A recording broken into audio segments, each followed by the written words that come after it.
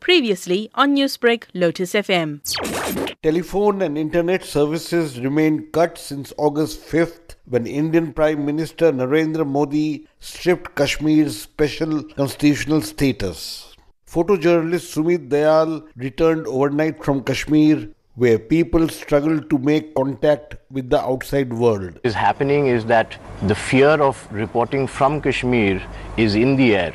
And so a lot of people are not being able to go out. I think 52 of the local dailies are kind of shut down. They're not being able to report or be able to sort of portray the story in its entirety right now. Not too long ago, Modi's BJP party soared by news reports filed by global radio, TV or newswire services. But now, Kashmir's senior police officer Munir Khan attacked the same media after his soldiers opened fire with shotguns in the streets of Kashmir. The opposite parties, including neighboring states, they take the initiative of unleashing the propaganda. The videos of 2016 circulating now, videos of 2010 even in circulation now. So that is part of their propaganda. But it is actually the Modi government which is waging a propaganda war, complained opposition Kashmiri politician Samir Kaul. And there is a same set of posts, pictures and the posts that are coming out. The government agencies come out with that. Some media companies which are participating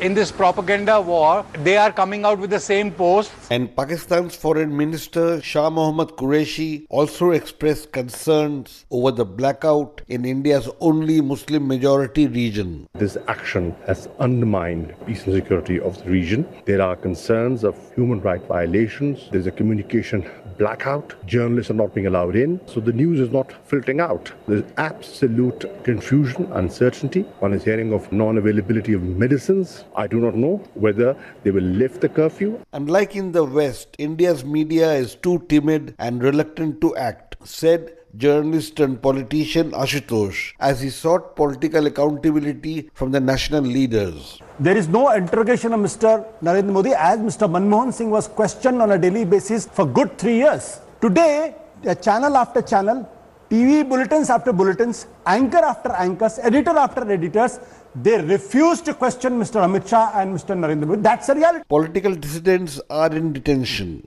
A virtual curfew is in place. Barbed wire barricades are everywhere, and now more troops will be out today ahead of the prayers in Kashmir. For Newsbreak, this is Rana Senn in New Delhi. Newsbreak, Lotus FM, powered by SABC News.